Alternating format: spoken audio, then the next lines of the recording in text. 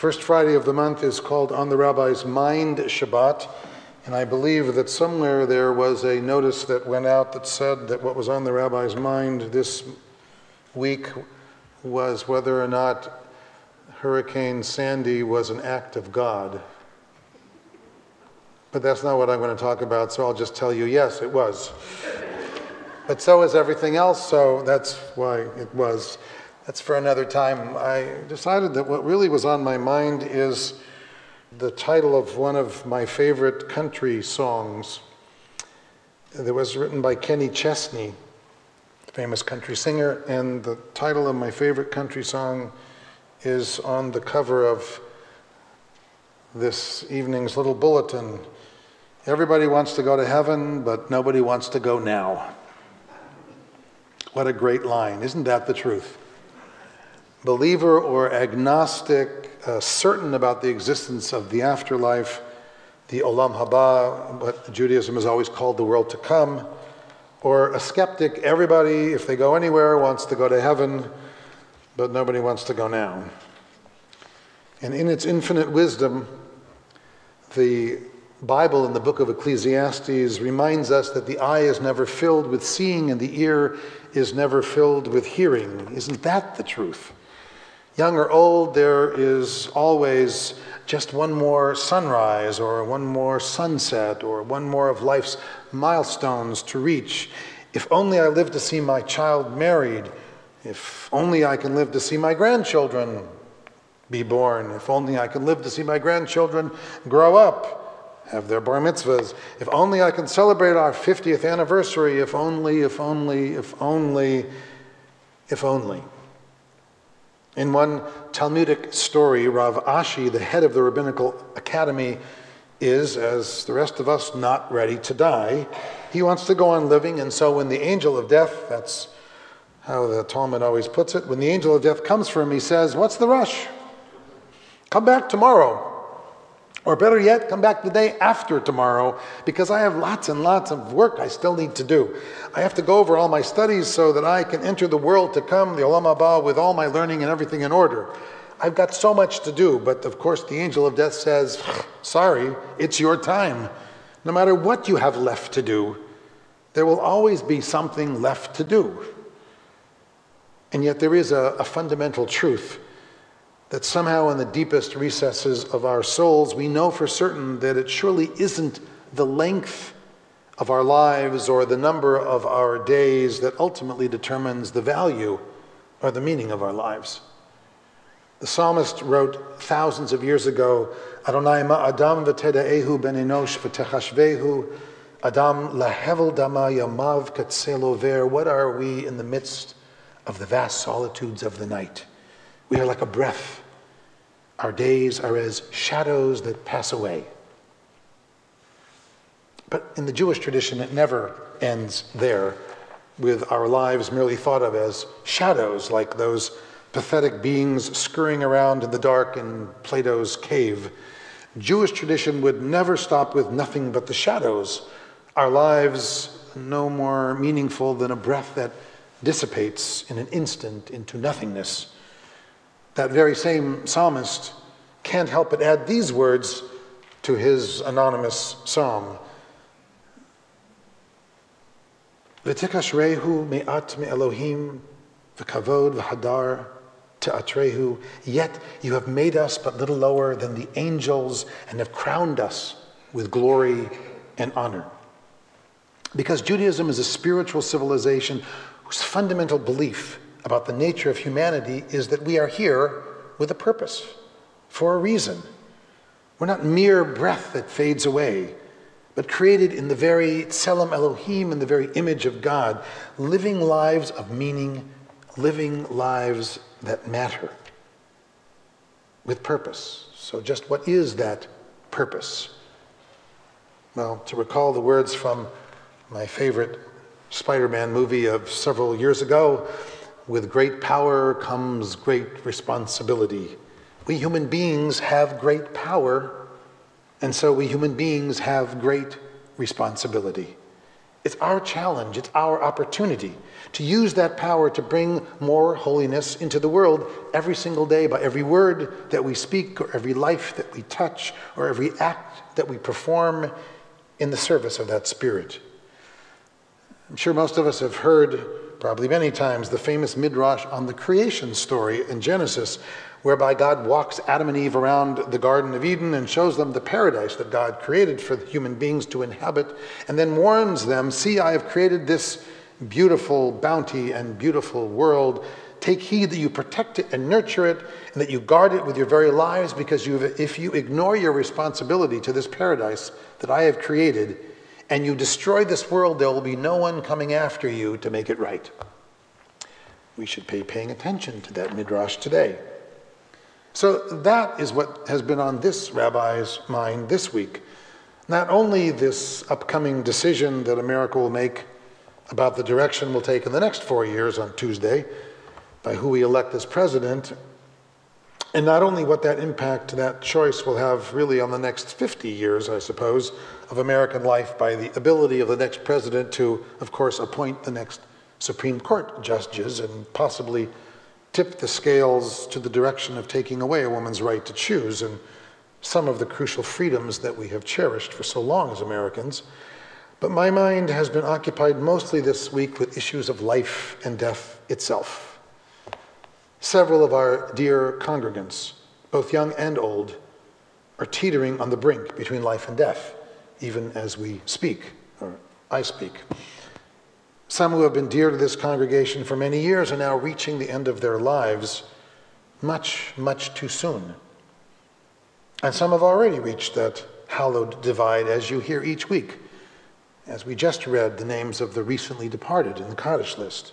They have crossed from life to death and the mystery of what comes next, leaving behind the pain of loss and grief that no words, no matter how thoughtful or wise, can ever truly heal.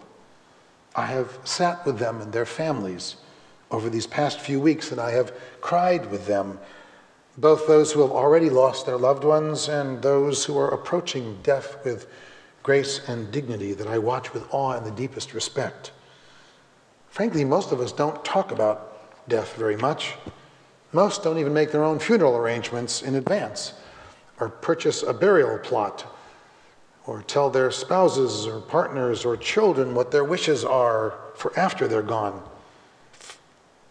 out of the fear that the very bringing up of the subject itself will somehow cause it to pass prematurely. We ignore death's reality as if that somehow might give us the power to keep it from our own doors. Such it is, and frankly, such it has always been with human beings. There's even a famous rabbinic midrash in the Talmud where the angel of death appeared to Rav Sheshet in the marketplace, prepared to take his soul, and Rav Sheshet turns to the angel of death and says, "What do you think I am, a horse that I should die here in the street? At least come to my house and take me there with some dignity." And so it is in the Talmud. Sometimes I think we should live in the Talmud. A human being deserves dignity, even or perhaps especially at the time of his or her death. "What am I?" he said, "a horse that I should die in the street?" A human being should not die like a beast does. Of course, when I read about the cruel practices of much of the agribusiness industry and how cattle and pigs and sheep and lambs and chickens are kept and caged and killed, I'm not so sure that even animals should die like animals either. But we're not merely animals. We're human beings, created b'tselem Elohim, in the image of God, filled with potential goodness and compassion and tenderness and love, caring, and the capacity to touch lives of others so deeply that they are changed forever by what we say or what we do. Ultimately, the question isn't whether we will die, obviously, but rather how we will die. Here again, I think the wisdom of the Talmud captures the true depth of the human heart. What we human beings fear most is not really dying. It's dying in pain, or dying in fear, or dying alone. The story is told in the Talmud of two very dear friends, Rabbi Nachman and Rava.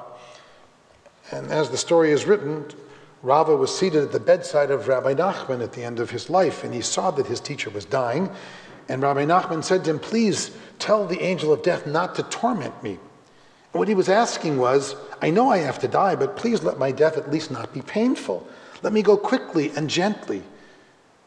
How many of us have dreamed, when we have had the courage to dream of it at all, of simply lying down to sleep one night at the end of our very long, long lives and quietly, gently, peacefully drifting off forever as the way we want to die? Well, that's a request that we all can understand. Isn't this what all of us would like? To die without pain and without suffering. So this is what Rabbi Nachman asks his student, Rava. "Do me a favor, ask the angel of death to let me die quickly and peacefully and gently." To which Rava replies, he doesn't quite understand. He says, "But why are you asking me for this favor? Aren't you an important person? You're much more important than I am. Don't you outrank me? Why don't you ask the angel of death yourself?" To which Rabbi Nachman, the wise one who's dying, replies, "There is no status before the angel of death. There is no status before the angel of death. Rich or poor, famous or anonymous, a leader with thousands of students or thousands of followers, leaders of the free world or not, a life of quiet anonymity, all the money and things in the world, or homeless on the street, it doesn't matter, all are equal in death. We take nothing with us when we die, and we leave behind everything and everyone. You can't tell the angel of death, treat me with respect for I'm rich or important, or treat me with respect because I'm generous, or treat me with respect because I'm brilliant intellect, or have extraordinary talent. At the moment of death, all human beings are simply human beings, utterly equal. And there is no one who can claim special status. And so it is, unfortunately, with grief and loss and mourning as well. The measure of our loss and grief has no relation to our status in life. Grief touches everyone equally. It locks us in its grip. It carries us along on its own unique path. Wherever it may go and however long, it holds us most often for the rest of our lives, regardless of rank or status. In the Talmud, Rava then makes a request of Rabbi Nachman as well. He says to him, "Okay, well then do me a favor. Will you please show yourself to me in a dream after you die?" I know lots of people who have asked people that. Rava, like his teacher, like you and I, frankly, like practically everybody I know, would like to know what it's like to die. So he asks his teacher, "Show yourself to me in a dream after you die," and his teacher agrees. And since it's the Talmud, of course it happens. Sure enough, sometime after he dies, Rabbi Nachman appears to Rava in a dream, and in the dream, Rava asks Rabbi Nachman one of those questions that, we would all like to know. Did you suffer much pain while you were dying? What does it feel like to go through that experience of death, going from life to death? Did it hurt? And Rabbi Nachman says, no, it didn't hurt at all. It was as gentle as removing a hair from a glass of milk, which is a strange rabbinic image, but that's the image in the Talmud. But frankly, could anything be more gentle and less painful than that? Removing a hair from a glass of milk. A little gross, but still gentle. That's what Rabbi Nachman says he felt when his soul departed from his body.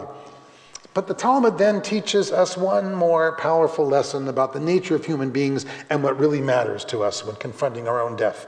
Because then Rabbi Nachman, who has died, goes on to tell Rava, nevertheless, even though it was as gentle as lifting a hair from a glass of milk, if God were to say to me, you can go back to the world as you were, I would not want to do so because the fear of death is so great. You see, it isn't actually death itself that torments the human soul. It's the fear of death. That fear that frightens us. The fear of going through pain or degeneration or being out of control or losing our dignity or suffering. That's what we are afraid of. And understandably so. That's why when the Talmud wants to describe the death of Moses or the death of any great righteous tzaddik, the expression that it uses is God took their souls gently benishika with a kiss. The righteous die as if from a divine kiss. And even though Rabbi Nachman's death was painless, he wouldn't want to go through it again because the dread of death is so frightening. It's the fear of the dark, the unknowable moment when we let go and don't yet know what awaits us after we let go that makes death so terrifying. So what do we learn at the end from all this wisdom of the Talmud? Number one, that all human beings die, as if we didn't know that anyway, whether they're scholars or whether they're saints or whether they're scoundrels. And number two, that no one can bribe the angel of death, not with money and not with good deeds and not with anything. And number three, perhaps that we may fear death more than we should. No one can know in advance, but it may be gentler or kinder or more painless than we fear that it might be. For all we know, it may actually be as gentle as lifting a hair out of a glass of milk.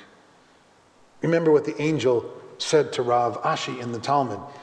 He said, "You have to come with me now, ready or not, because your term as head of the academy is coming to a close, and your successor is waiting to begin his term, and no two kingdoms can overlap by as much as a minute." The angel of death reminds us that no one can live forever. If we did, we would prevent the next generation from having its turn. We need to understand that we are not the main actors in the play, frankly. We are people who play a role and then go off stage to make room for the next scene and the next players in the cosmic drama. It's far, far bigger than any one of us. Contrary to all human nature, we are actually not the center of the universe.